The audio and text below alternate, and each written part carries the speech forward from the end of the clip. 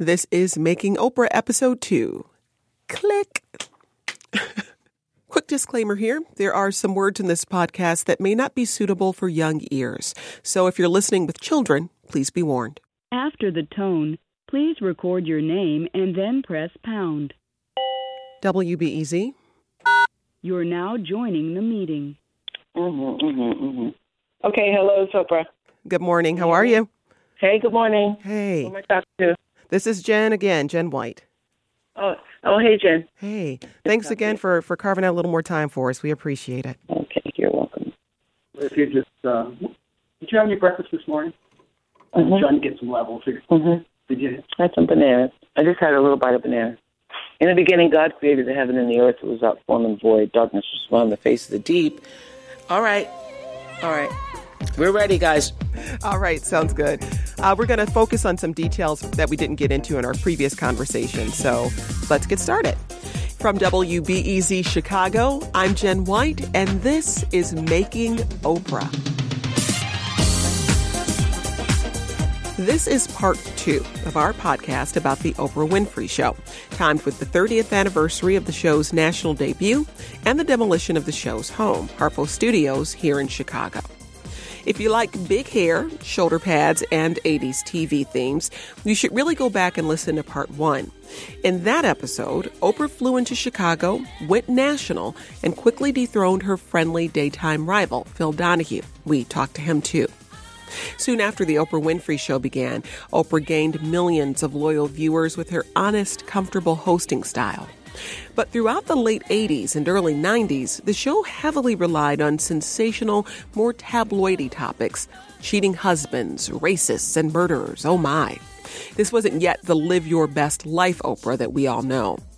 And that's what this second episode is about, how the Oprah Winfrey Show elevated itself out of the heap of trash TV to a show that intentionally embraced spirituality and positivity, and how the Oprah stage went from having too many skinheads to too many scented candles. So sit back, live your best life, and listen to a public radio podcast about daytime TV.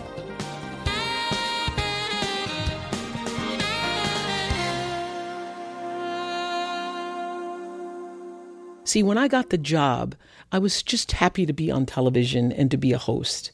And so I thought I was going to be on television. I'd go visit schools and people say, oh, you that lady who be on TV. Yeah, I be on TV. You were making $100,000. Now you're making $250,000. You're moving on up. I'd gone to Marshall Fields and I hired a decorator. Very exciting. From the home department at Marshall Fields. And I'd spend $40,000 on my entire living room furniture. It's like, oh my God, I have made it. So you're just moving on up. By the mid-'80s, Oprah has her own self-named talk show. She's a national celebrity. She has an Oscar nomination. She's making serious money. And she's moved into a lakefront condo on Michigan Avenue.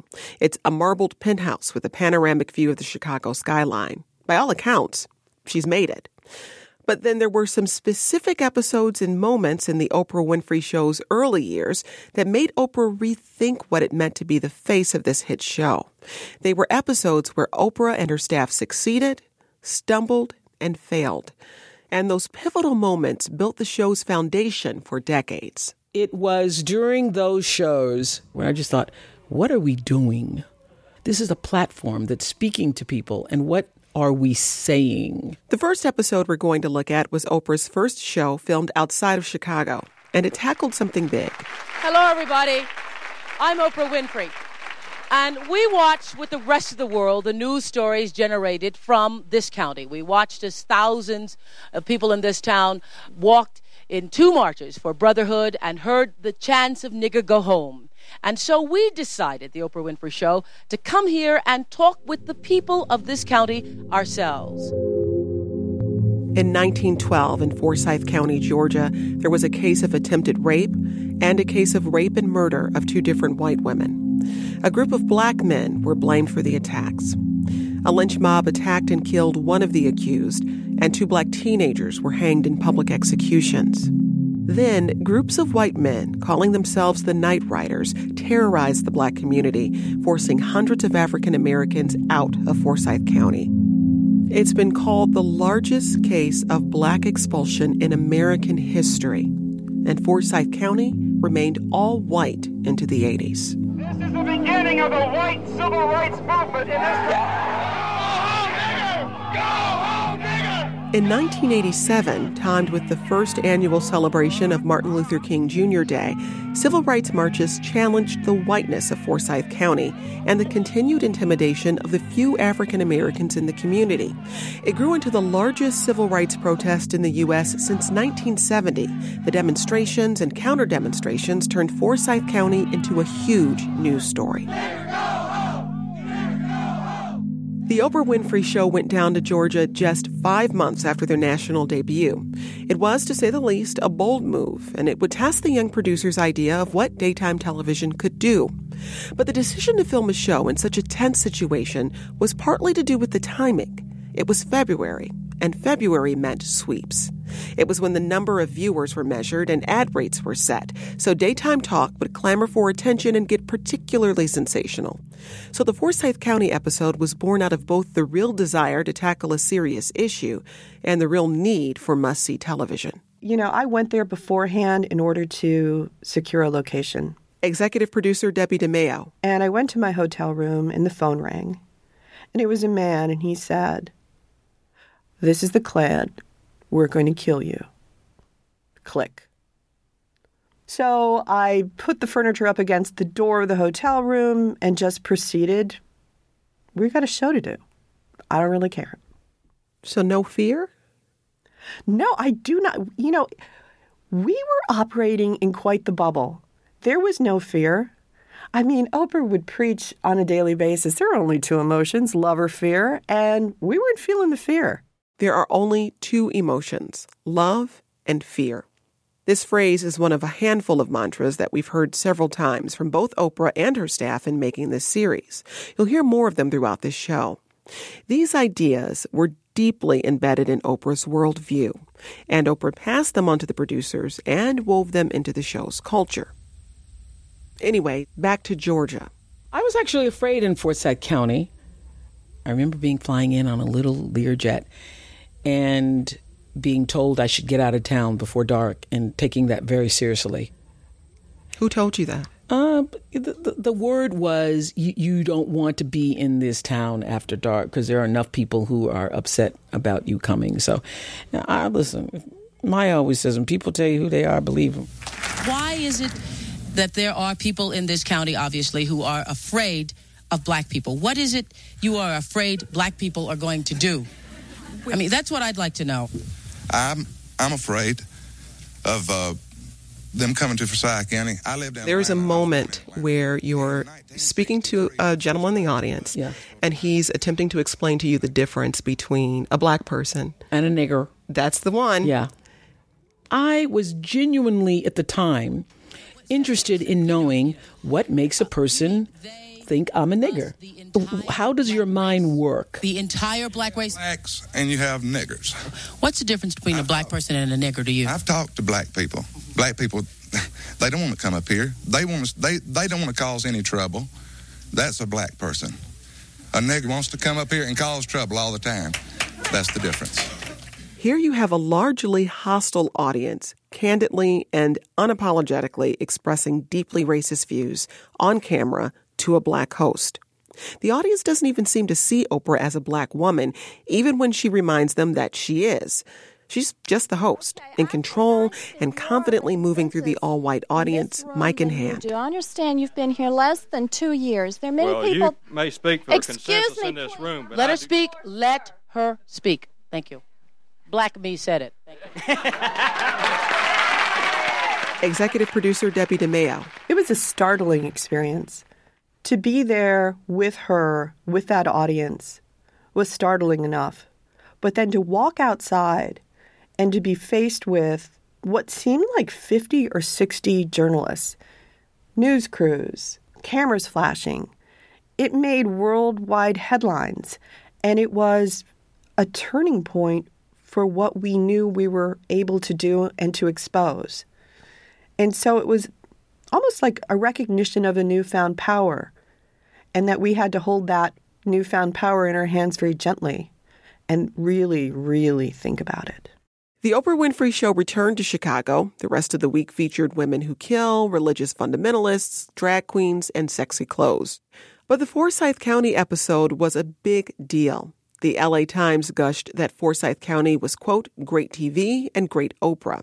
Chicago Sun-Times critic Robert Feeder wrote, quote, Oprah served up an hour of sensational television about an explosive issue while generating tons of publicity. I actually, for a long time, thought that through the process of conversation, I could break down barriers of racism or homophobia or ideas that people had that were, discriminatory toward other people.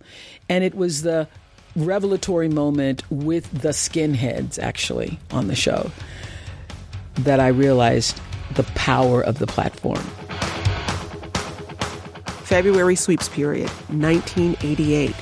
Oprah versus skinheads. My guests today call themselves skinheads. They say their heads are shaved for battle and that they must save the white race from communists and homosexuals. If Forsyth County counted as a big win in what the Oprah Winfrey Show was able to expose, the skinheads episode was racked up as a definite loss. I just heard what you said. You just said, I don't sit with monkeys. You think because she's black, because I'm black, we're monkeys? Is that? That's a proven fact. That's a proven fact? It's a proven fact that I'm a monkey? Could be, but, Go ahead. First thing I want to get off my mind is... I want to talk about this monkey stuff. These skinheads... We don't want any red scum like you in America. If everybody's going to talk at one time, nobody's going to be heard. I support black... Sit down.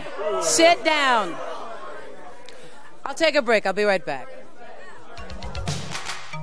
During a commercial break, I saw them signaling each other with their hands and making signs and saying, yeah, get her, and that kind of thing. I went, whoa.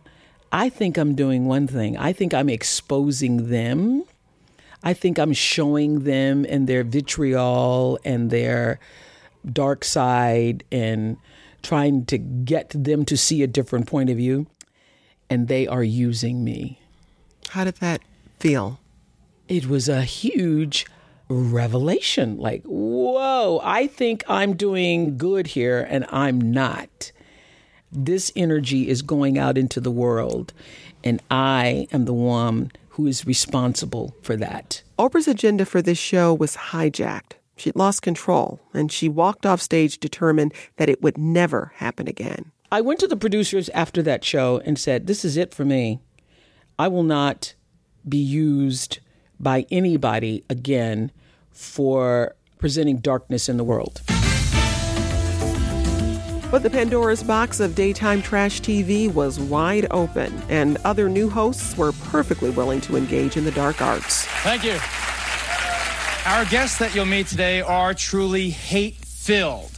They are self-described racists, white supremacists. So following the success of your show, we see this enormous batch of other talk shows in the 90s. How do you think the Oprah Winfrey Show influenced the creation of those shows? Well, I've kept journals through this entire, evolving of the Oprah Show. So I actually have in a journal that I ran across recently how I was feeling the pressure of Geraldo Rivera. He says the Holocaust doesn't. Should we be frightened by his appalling ignorance? Or should we be angered? 30 million Shut up! people, man. Or should we be angered? In the November sweeps period of 1988, the year-old Geraldo Rivera show repeated what Oprah had done with the skinheads, except this time, they had the skinheads on stage with anti-racist activists. Sit down. It didn't really work out. A huge fight starts on stage. Chairs and punches are thrown between the guests and the host. After a commercial break, Geraldo returns with a broken nose. Only slightly the worse for the wear. We're back. The skinheads have been, the racist skinheads have been cleared. The ratings of the Geraldo versus Skinheads episode went through the roof. In the beginning, I thought, wow, that's going to really affect our viewership. After Geraldo, there were literally hundreds of other shows. If you've watched any television at all, you know it's nothing if not a medium of imitation. Just think about the number of sitcoms about four white friends trying to make it in the big city, or households with a gruff but lovable dad. And back then, Oprah was doing really well, so TV executives were eager to break the code of her success. I could see they were trying to figure it out. So a couple of times there were African-American women. A couple of times there were African-American women who were overweight. I know they were sitting around and now understanding how corporate America works. I know they're like, well, is it the fact that she's fat? Is it the fact that she's black? Is it the fact that her hair is this way? What do you think it is? In the late 80s and early 90s, TV execs salivated at the money Oprah was reeling in with her tens of millions of daily viewers. So the cluster jam of daytime hosts began. Sally Jessy Raphael was expanded from a half hour to an hour. There was the debut of Oprah protege Ricki Lake. There was Montel Williams. And Jenny Jones. It was also the start of Maury Povich. And, of course, Jerry Springer.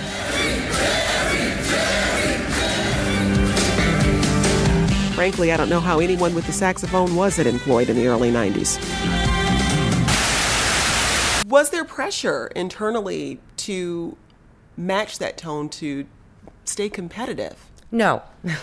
So we didn't pay attention. Ellen Rakuten was a founding producer of The Oprah Winfrey Show. I don't think I've ever seen a full hour of any other talk show that was on the air during the time we were on.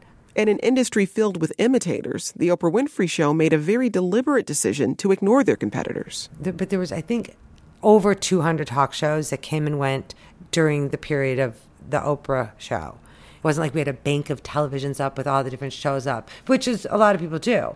We weren't getting like the listings to see what all those other shows were doing and saying, oh my gosh, on Wednesday, they're doing this, we should do this. We just didn't do that. We just did our thing. And how did the Oprah Winfrey Show ignore what other shows were doing? The short answer, blinders. I learned the greatest lesson of any competitor or anybody who's in business and pass that on to the rest of my staff. And that is, you can only run your own race. You can only run your own race. Remember when we told you about how Oprah passed these big ideas onto her staff? This is another one. Run your own race. Stay in your lane. Most every producer we talked to said some variation of it. Oprah always said it's a horse race. Don't look at what everyone else is doing. And we're in a horse race. When you're a horse in a race, you run your own race. Look straight ahead, because those who turn around to see what the other horses are doing usually fall off. Sideways. You don't look back. You don't look at the other horses. You just run your race. You do you. Let them do them. We do us. You know, sort of before it was a famous saying, you do you. Let your own, blah, blah. I was very clear when I started. I got clearer as I continued, but I was very clear that the purpose of the show was to be a light in the world, and that the mission statement, we're here to uplift, enlighten, encourage, and entertain, that had to be real. Now, it wasn't until 1989 that I clarified that to the point where you cannot bring me a show that does not fit the mission. What happened in 1989, I hear you ask? The show produced an episode that, intentionally or not, ran them way out of their lane. It was a spiritual awakening for me. The 1989 episode in question was called something like Husbands Who Cheat on Their Wives. And there was, a booking coup, meaning like kudos, like fantastic. They got the wife and the husband and the girlfriend to come on all at the same time. And we're talking about affairs. On that show, I asked the husband a question. I can't remember what the question was. And he said, oh, my girlfriend's pregnant right now. Just to be clear, they've got the husband and the wife and the husband's girlfriend on stage. The husband announces his girlfriend is pregnant. The wife had no idea. And it was bad. Producer Ellen Rakuten. I mean, for people watching, they might have thought it was great television, but we felt awful. It was awful. The look on his wife's face to this day, I will never forget. And what happened to that woman on that stage? I said, that will not happen to me again. I will never be put in a position again where I cause that kind of humiliation and that kind of harm to another human being. I just won't do it. And if I have to do it, I will get out of this business. And I started thinking about, okay, well, what will I do? Okay, I could go into PR. I could be really good at that. I started thinking about other things I could do. So when I started saying to not just management, but to King World and to the affiliates, I'm going to take the high road, they were like, well, you can take the high road, but don't tell anybody you're taking the high road. Why are you telling people you're taking the high road? And so we made an internal decision that we didn't want to make people feel that way, that we still could do shows on, people that weren't, being faithful and infidelity and all that, but not do an ambush. For the Oprah Winfrey Show, the cheating husbands episode was a turning point, but it certainly wasn't a vow of chastity. The next half-decade of Oprah would continue to feature plenty of sensational topics, but at least now they were aware of a line that they wouldn't cross. No humiliating the guests, no ambushes, no racist free-for-alls. Coming up on Making Oprah, we leave the 80s behind, Oprah completely takes the reins, and the show is finally elevated to what Oprah describes as the high road.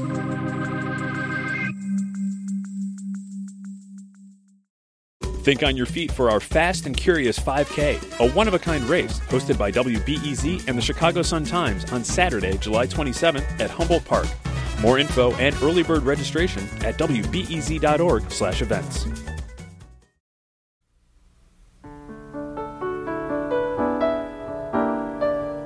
Every day Chicago is seeing a different Chicago. This is a promotional theme song from the early 80s for WLS, ABC Channel 7 in, you guessed it, Chicago. And we're on your side, Chicago. So far in Making Oprah, every show that we've heard was produced at WLS and a pretty standard local news TV station with pretty standard local news TV station rules. That's Chicago. Despite how successful the Oprah Winfrey Show was, they were limited. The staff saw Oprah become frustrated with what she could and couldn't do, even the small stuff. Producer and publicist Alice McGee. And she had a puppy, and they said, sorry, we can't have dogs in the building. There was a treadmill. Sorry, we can't have treadmills in the building.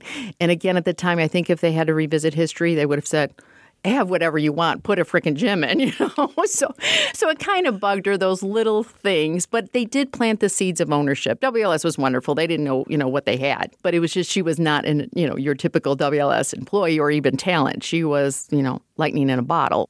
I did not feel welcome at the WLS offices. I've never talked about it before because I didn't want it to be misinterpreted. But since it's my own voice, this is the interpretation. You could just sense it. I was not welcome in the building. Other people felt threatened by the Oprah Show, even though we had our little corner office and, we didn't make a lot of noise, but we were not the news. And I could feel that from people. So just getting in an elevator with other people in the building felt uncomfortable. I felt I had to be apologetic. I felt I had to make myself smaller in that space. And so when I had the opportunity to, number one, own the show, but most importantly, move to another building, that's why I did it. I just wanted to get out of the building. In 1986, she formed her own company, Harpo, Harpo being Oprah spelled backwards. You might remember the end credit jingle here.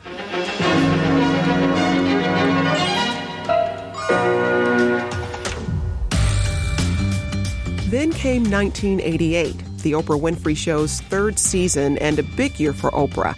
The show won its second Emmy, Oprah was named Broadcaster of the Year, and she amassed enough money to completely wrestle ownership of the show from WLS. Oprah spent $20 million to buy and renovate a new 88,000 square foot facility in what at the time was a rundown industrial area west of downtown Chicago. By the launch of her fourth season in 1990, Oprah became the first African American to own a TV and film production company, the first woman to own and produce her own talk show, and the third woman ever to own her own studio. Producer Alice McGee. You saw the dream, just even, first we saw it in the ratings, we saw it in the show getting bigger, and here was a physical manifestation of that dream.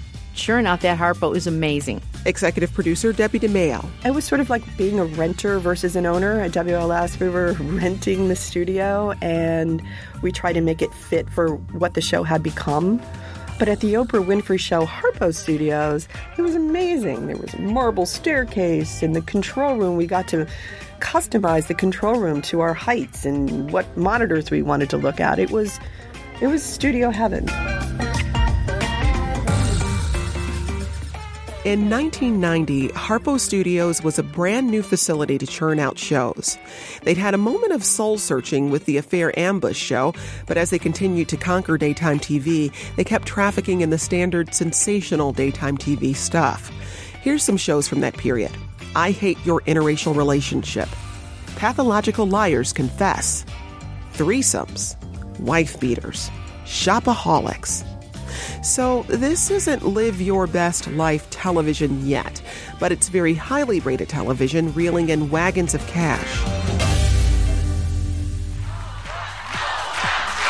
Thank you. Thank you. In the early 90s, Oprah's at the highest ratings she'll ever get, with 12 to 13 million viewers on an average day, just a few years after she struck out on her own. I wanted to show you our new set, but what's most important to all of us who work on the show, and especially to me, is to be able to thank you personally for the past 7 years of this show. I can tell you really straight from my heart that I'm more excited about being here today than even the first day this show debuted nationally back in September of 1986. The Oprah Winfrey Show is now a giant corporate machine, or at least the baby version of the giant corporate machine that would eventually build around the Oprah brand. And that means it's time for a new theme song. I love the song so much, mainly because I feel like I'm every woman, that we made it our new Oprah Winfrey Show theme song.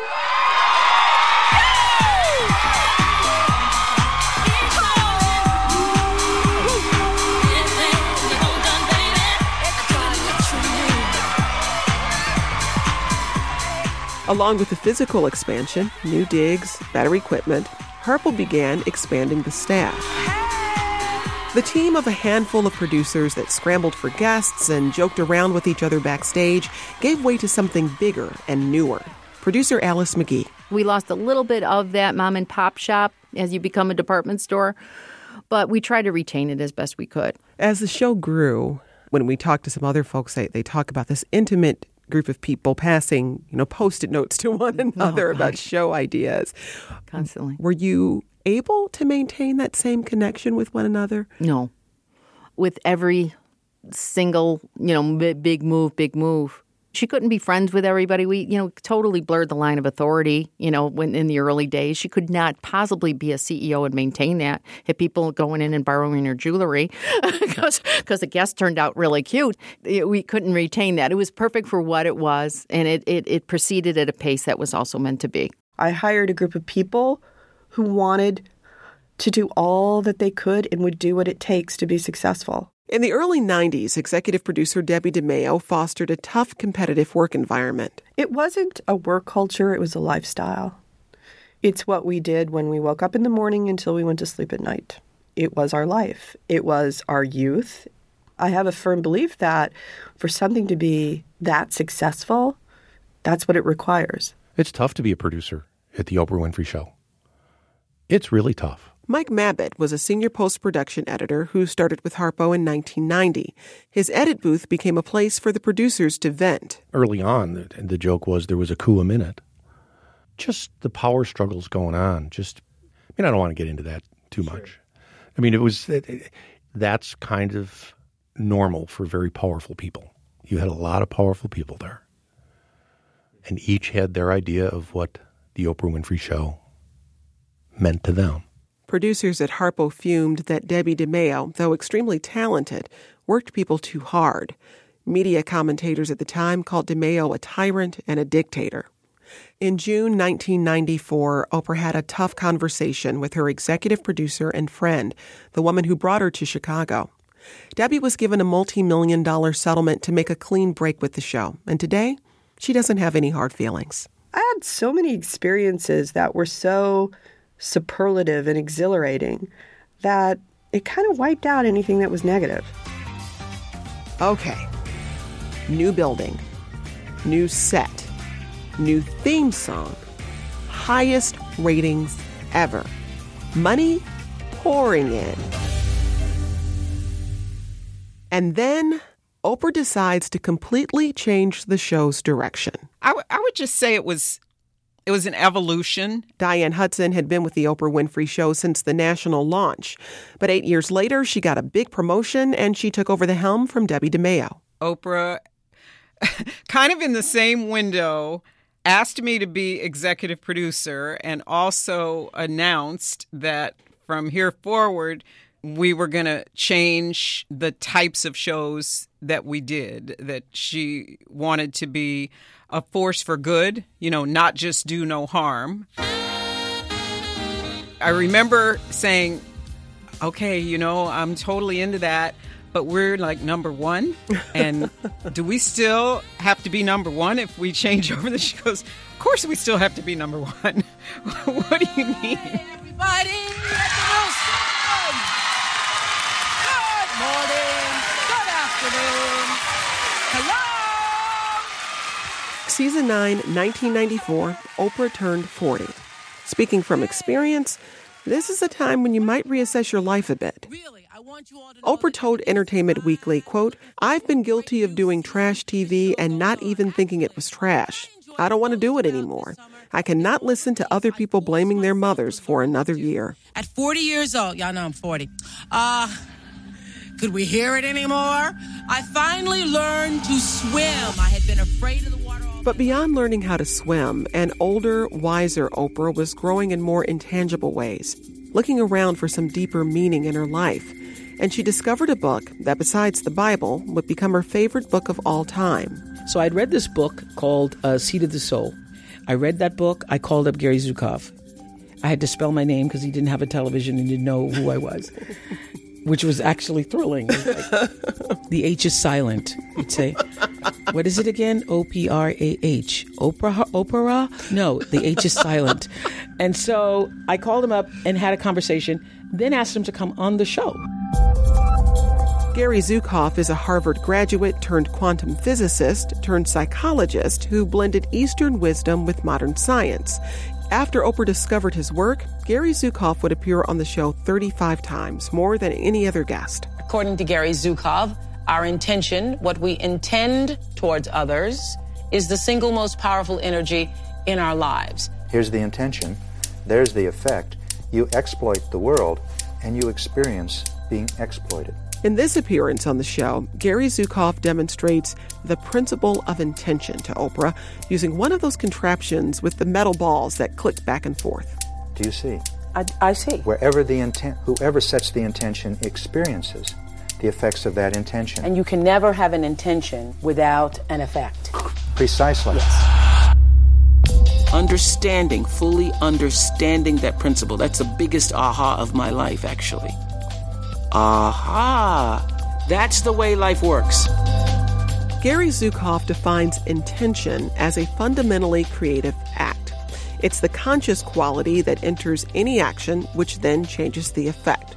So, if you create something like a daytime talk show, for instance, with a consciously positive and inspiring intention, then that will be felt in the results. As with other principles, love versus fear, staying in your own lane, Oprah passed the principle of intention onto her staff, only this time it was formally ingrained into production. Executive producer Diane Hudson. And now the shift was to intentionally go there. Talk about things like intention and karma and decisions and choices and love versus fear. All of those words became a part of our planning process, our creative process. There was a very, very specific time when we did show ideas. Founding producer Ellen Rakuten. We wrote down our show ideas, we submitted them, and they went into a packet, and Oprah reviewed them, and yes, no, yes, no, yes, no. And then there became a point in time that there was a form, a show idea form, and on it said intention. So what was your intention? I said to the producers, do not bring me any show that you do not have a clear, motivated intention in producing. And when you bring me the show, I have to find for myself a thread of truth so that I can hold myself in the center of that. So I can do a lot of crazy things. I can interview, we're running out and doing this day and that day and swinging from poles and chandeliers. But I got to find some center of truth where I can be my honest, truthful self in it. And then I can do other things. And for a long time, I really didn't know what she meant. Lisa Erspalmer was a producer hired around the time these changes were introduced. I didn't really get it. Now, after a bunch of years, I did get it. But she really always wanted us to have a reason. So, my answer would be, because it's fun, And she's like, well, that's not a reason necessarily to do it. The hard part about doing the Oprah show was that we were trying to do two things, right? Create compelling television that people wanted to watch, and then create television with intention. And those don't always overlap. Were you worried the audience might not follow you? I wasn't worried, and never worried about the audience, because the audience from the beginning was following me and my instincts about what my truth was and what we as a show wanted to present as the truth. And I felt that as long as I'm true to myself, there will be somebody who will relate to that. With the announcement of this new Oprah Winfrey show, there was a noticeable dip in the ratings. By now, there were 18 other shows on air competing for attention. Oprah's protege, Ricki Lake, soared to number 2 with shows like Surprise, I Want to Sleep with You, and Daughters Who Date Older Men and the Moms Who Can't Stop Them. And the Oprah Winfrey Show, with shows like Keeping a Child Safe Home and Stopping Gossip, their daily viewership fell from around 12 million to 9 million. But Oprah and her team kept working to perfect this new incarnation of daytime television. And if you watch shows from this era, you can see them trying to find strategies to stage positivity while still creating captivating television. As we went on the air here live in Chicago, a terrorist bomb exploded in a federal office building in downtown Oklahoma City. One strategy, they tackled emotional interviews around national tragedies.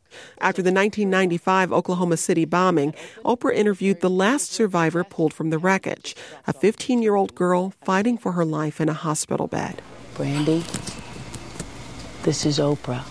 Say. If you hear me, open your eyes now.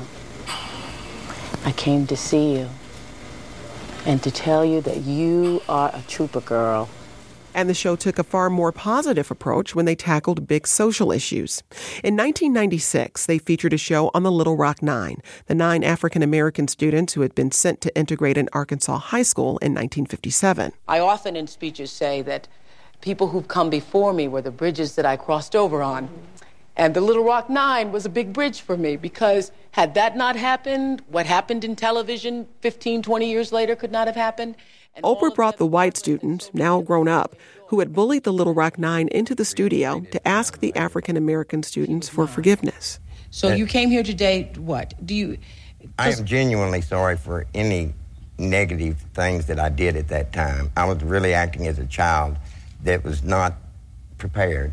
And another new powerful strategy for making positive and captivating television, big emotional surprises for unsuspecting members of the Oprah Winfrey Show audience.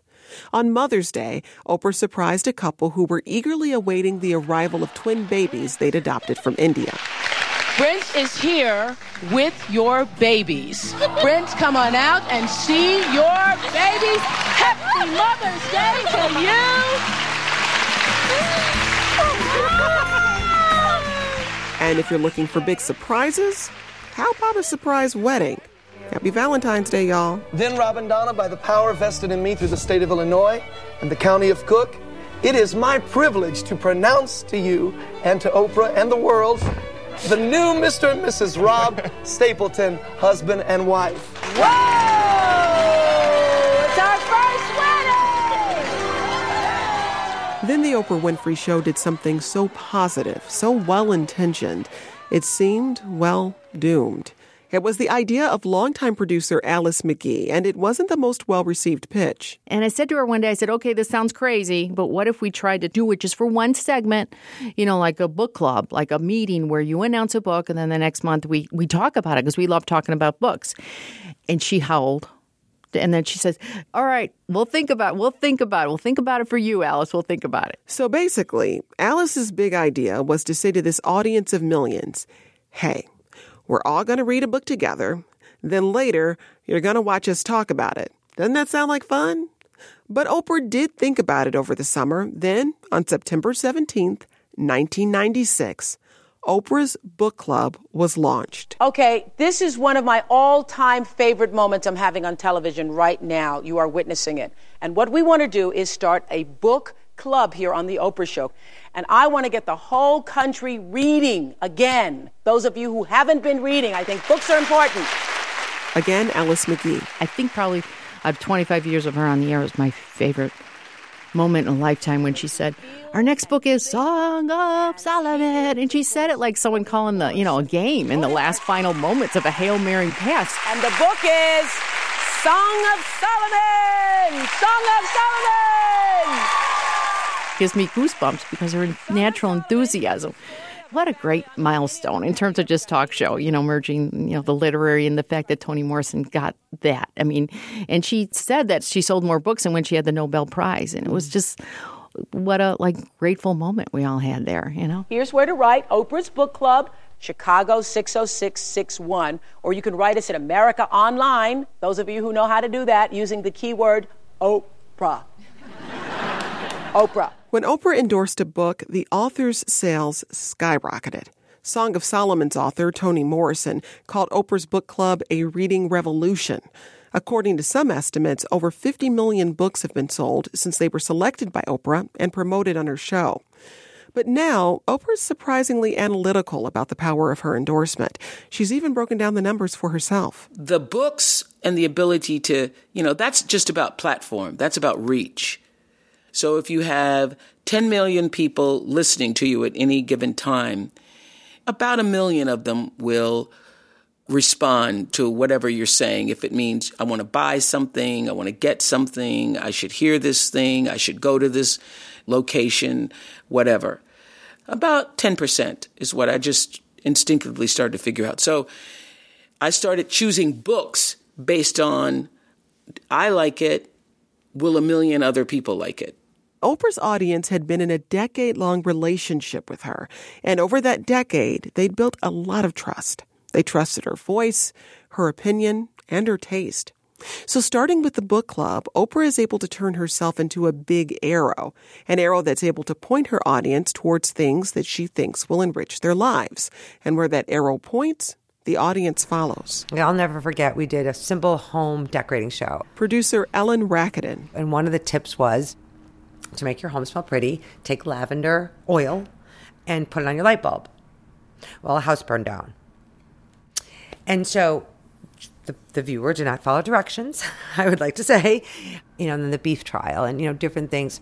But we realized the level of responsibility that we had. A house fire is really bad. But I want to go on to another much bigger thing that Ellen mentioned, the beef trial. This is one example of how the Oprah butterfly could flap its wings and unleash a storm. We came up with this. We were at lunch the other day talking about the trial and decided we wanted to have a little fun with this. In this news report from 1998, a Texas printer shows off the hundreds of buttons that he's made that show Oprah's face with a red line across it. To show that not everybody thinks Oprah Winfrey has got this right. During a show in April 1996, at the height of the mad cow disease scare, Oprah and a guest talked negatively about beef. After the broadcast, cattle prices dropped to near 10-year lows, and ranchers blamed their losses on Oprah. Oprah was sued by Texas cattlemen seeking $11 million in damages. It was a long legal battle, and Oprah was forced to relocate her show to Texas during the 5-week trial. In the end, Oprah was found not liable. There were people who said I would not be able to get a fair trial in Texas, but you proved them wrong! Oprah sees the beef trial as a defining moment in how she thought of herself and the show. Here she is in 2001, talking about sitting on the witness stand, being questioned by the cattleman's attorney. This is from an unaired Q&A session the show posted online. He's standing up there and he's saying, and you're pretty influential, aren't you? When you announce the book, people go and read that book, don't they? Okay? Because don't you have a book club and about 1 million people read the book, don't they? And he goes, so when you sat there and you said what you said about beef, you knew you were destroying my clients. You know why? Because you're a manipulator and you're a liar and you're a... So I realized, okay, he's calling me out. He's calling me out. But I realized sitting there that this is not who I am. This is not who I am. I am not a manipulator. I'm not a liar. I did not say that to destroy the beef industry and his clients and whatever. And so I just got really calm and I thought, this is not who I am. And I got it in that moment. It was the Oprah effect on trial. That's what people call it. The audience's response to what Oprah said or endorsed. Oprah called it free speech. Now, if you ask Oprah about the Oprah effect, she says she's not that interested in how she impacted what got bought or sold. What she really wants to talk about is how she changed people's lives. So the Oprah effect, being able to get people to respond to things in a commercial kind of way, meaning buying things, does not compare to the daily impact and the shift that occurred in the way women in particular saw themselves. This shift in consciousness that happened, led by the teachings, information, and connection that was offered on a daily basis on the Oprah Show, cannot be measured. Coming up on Making Oprah, Oprah makes the case to the American public that inside each and every one of us, there's a spirit. Not everybody's buying it.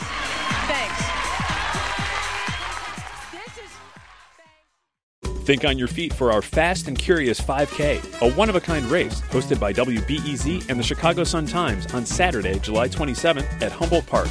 More info and early bird registration at wbez.org/events. Hi, it's Terry Gross, the host of Fresh Air. We bring you in-depth, long-form interviews with actors, directors, musicians, authors, journalists, and more. Listen to our Peabody Award-winning Fresh Air podcast from WHYY and NPR. Today, we start a weekly course that I know can change your life. Changing your life comes in little epiphanal moments. Finding personal success. You can do it. To create personal success, you just have to... In 1998, The Oprah Winfrey Show began marketing itself as Change Your Life television.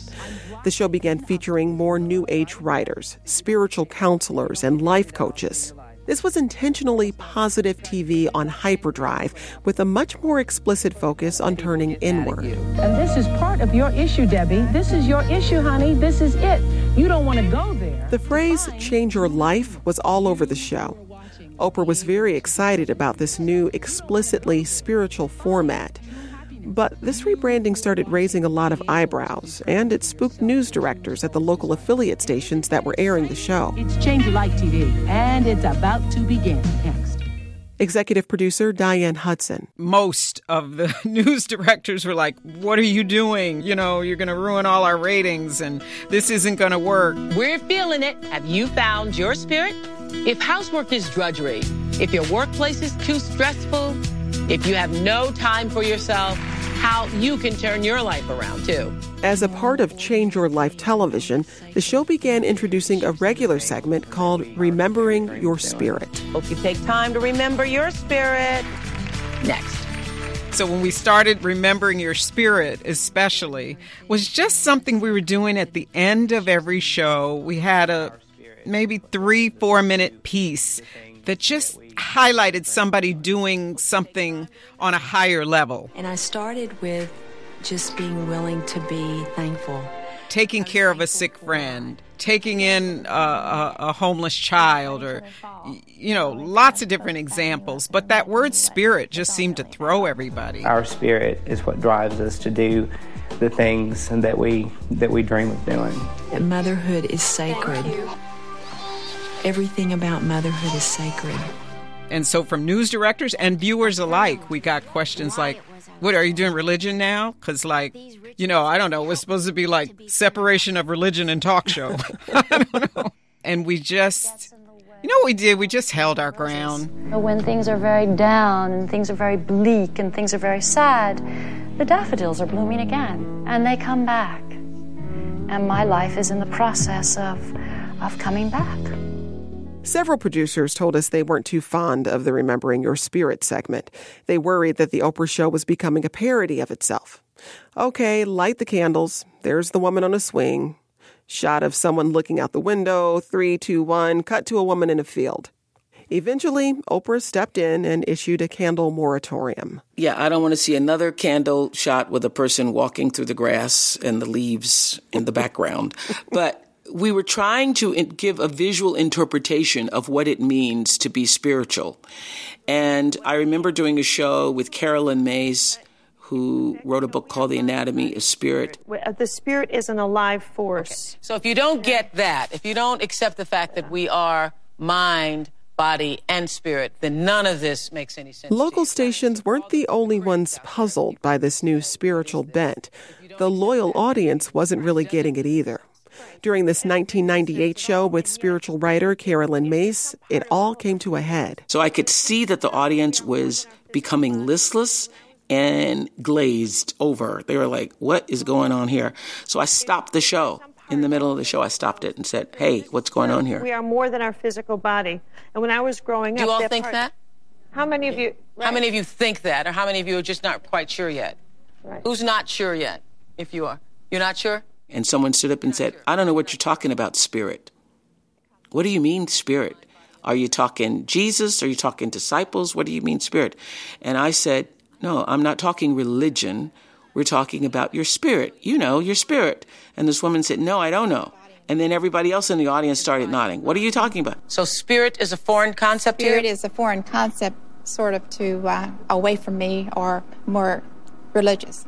Spirit is religious. To me. To you. I think of that. And you know that is precisely, I think, why we're getting a lot of criticism this year. Well, not a lot. I went, whoa, okay.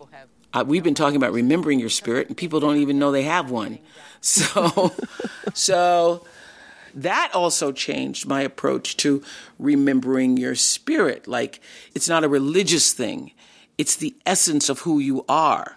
It's the you, capital Y, of who you are, is how I ended up trying to explain it to people. So you can kind of think of this as the college years of the Oprah Winfrey Show, that time when you break free and really start exploring new territory, not just carving out your own identity, but also discovering new ideas that might not be altogether comfortable to people who've known you for a long time. Change Your Life TV was freshman year. You know, a little awkward. Enthusiasm for the Oprah Winfrey Show was dropping, and making matters worse, Oprah's status as America's #1 talk show host was slipping.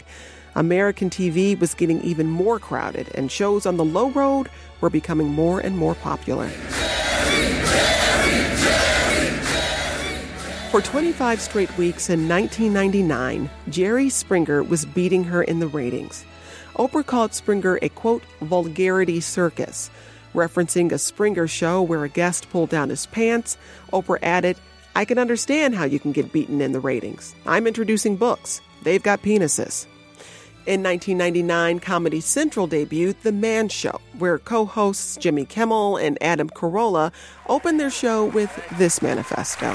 That's very nice, but we're not here for applause. We're here because we have a serious problem in this country, and her name is Oprah. That's right. Millions and millions of women are under Oprah's spell. She tells them what to read, what to eat, what to think, what to do.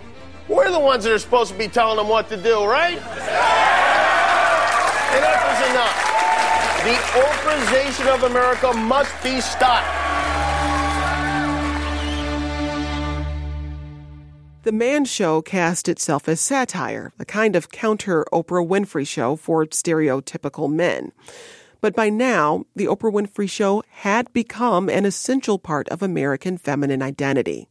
Here you had a successful woman in charge of her own show, controlling her own message to a huge audience, a powerful woman who told women to be empowered and get in touch with their feelings. The Man Show wasn't far off from much of the other criticism that the Oprah Winfrey Show began receiving. The New York Times called Oprah's Change Your Life TV a, quote, psycho-spiritual reformation in which any attempt to entertain has been abandoned in favor of a search for truth, wellness, and reduced fat snacks that still satisfy. At this point, the show really has two choices. They go back to what they know works, the stuff they know the audience loves, or they double down, adjust those blinders, and stay in the lane they've chosen. Oprah chose the latter. By now, the Oprah Winfrey Show had entered a realm beyond daytime. They were trying to shape a new space. Oprah was working to lead an awakening among millions of women, not one just about spirituality, but about what it meant to be a woman. And in one episode about priorities, that became crystal clear. We were doing a show about where you are on your list. So we did the thing. Every woman in the audience is going to make the list of your priorities. And then we asked, where are you on that list? Most of the women in that audience in the 90s were either not on the list or last on the list. That was just the conditioning that we had as women people. There was a cultural idea that unless you're last on the list, then you are selfish. On this episode, the show's guest was life coach Cheryl Richardson. I remember so distinctly the moment Cheryl said, you should be first on the list, and women started booing. Literally. Booing? Booing. Boo! Someone said, where'd you get this woman? You obviously don't have any children. No. And I said, hey, everybody, calm down. This is my house. This is not Jerry Springer's, and this isn't what we do when people come to visit my house. She said, you should be first on the list. She didn't say, abandon your children in the streets, leave your husbands, and leave your work, your job. She just said, put yourself first on the list. Why is that a difficult concept? And I saw that change over the years. I physically witnessed the change in attitude that women gave to themselves. While Oprah was committing to the new direction, she did respond to some of the criticism that the show was too preachy. She officially changed the show's slogan from Change Your Life to Live Your Best Life. The message was tweaked from one focused on being spiritual to one focused on finding the best version of your authentic self. In a word, empowerment. But from the very beginning, that's what Oprah said she wanted the show to be about anyway. One thing I've learned is that no matter how far down you go, and I tell you, I have been down on my knees with the best of you. This clip is from the very first national broadcast back in September 1986. This show always allows people, hopefully, to understand the power they have to change their own lives. Today, most people have a pretty clear idea of what the Oprah Winfrey Show was.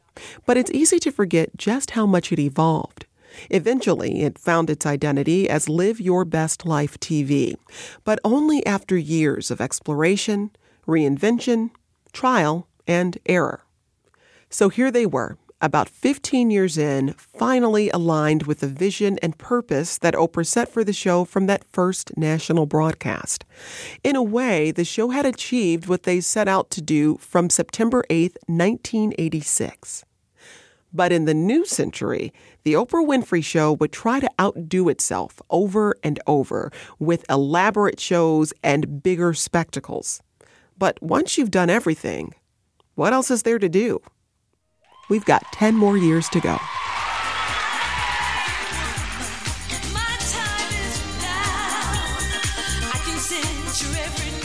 Next time on Making Oprah, we meet the stars, and the excitement is infectious. There were times where I, had a virus. I was so sick. I remember interviewing Christina Aguilera, and I was on a stool, and I thought, I am hallucinating, and I'm going to fall off the stool.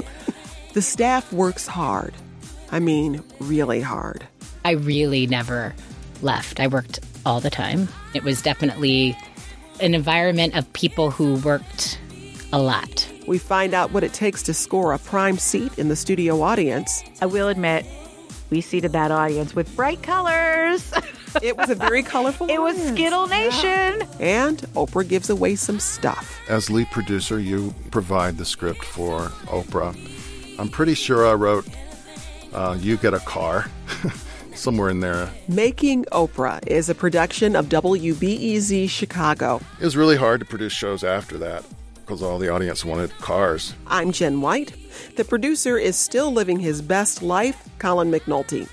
The executive producers are Ben Calhoun, who still has I'm Every Woman stuck in his head, and Joel Meyer, who's been doing some beta testing for this series. It hasn't been going too well. Well, a house burned down. The viewer did not follow directions, I would like to say. Some of the audio in this episode comes courtesy of Harpo Incorporated. The show was mixed by Joe Dassault. Our digital editor is Trisha Bobita, and our intern is Annie Nguyen, who has watched quite enough Oprah by now. And make sure you're subscribed to Making Oprah on iTunes or wherever you get your podcasts. That way, you'll be sure not to miss a single episode. While you're there, please give us a rating or review. It really helps. And if you want even more Making Oprah, go to wbez.org/Oprah.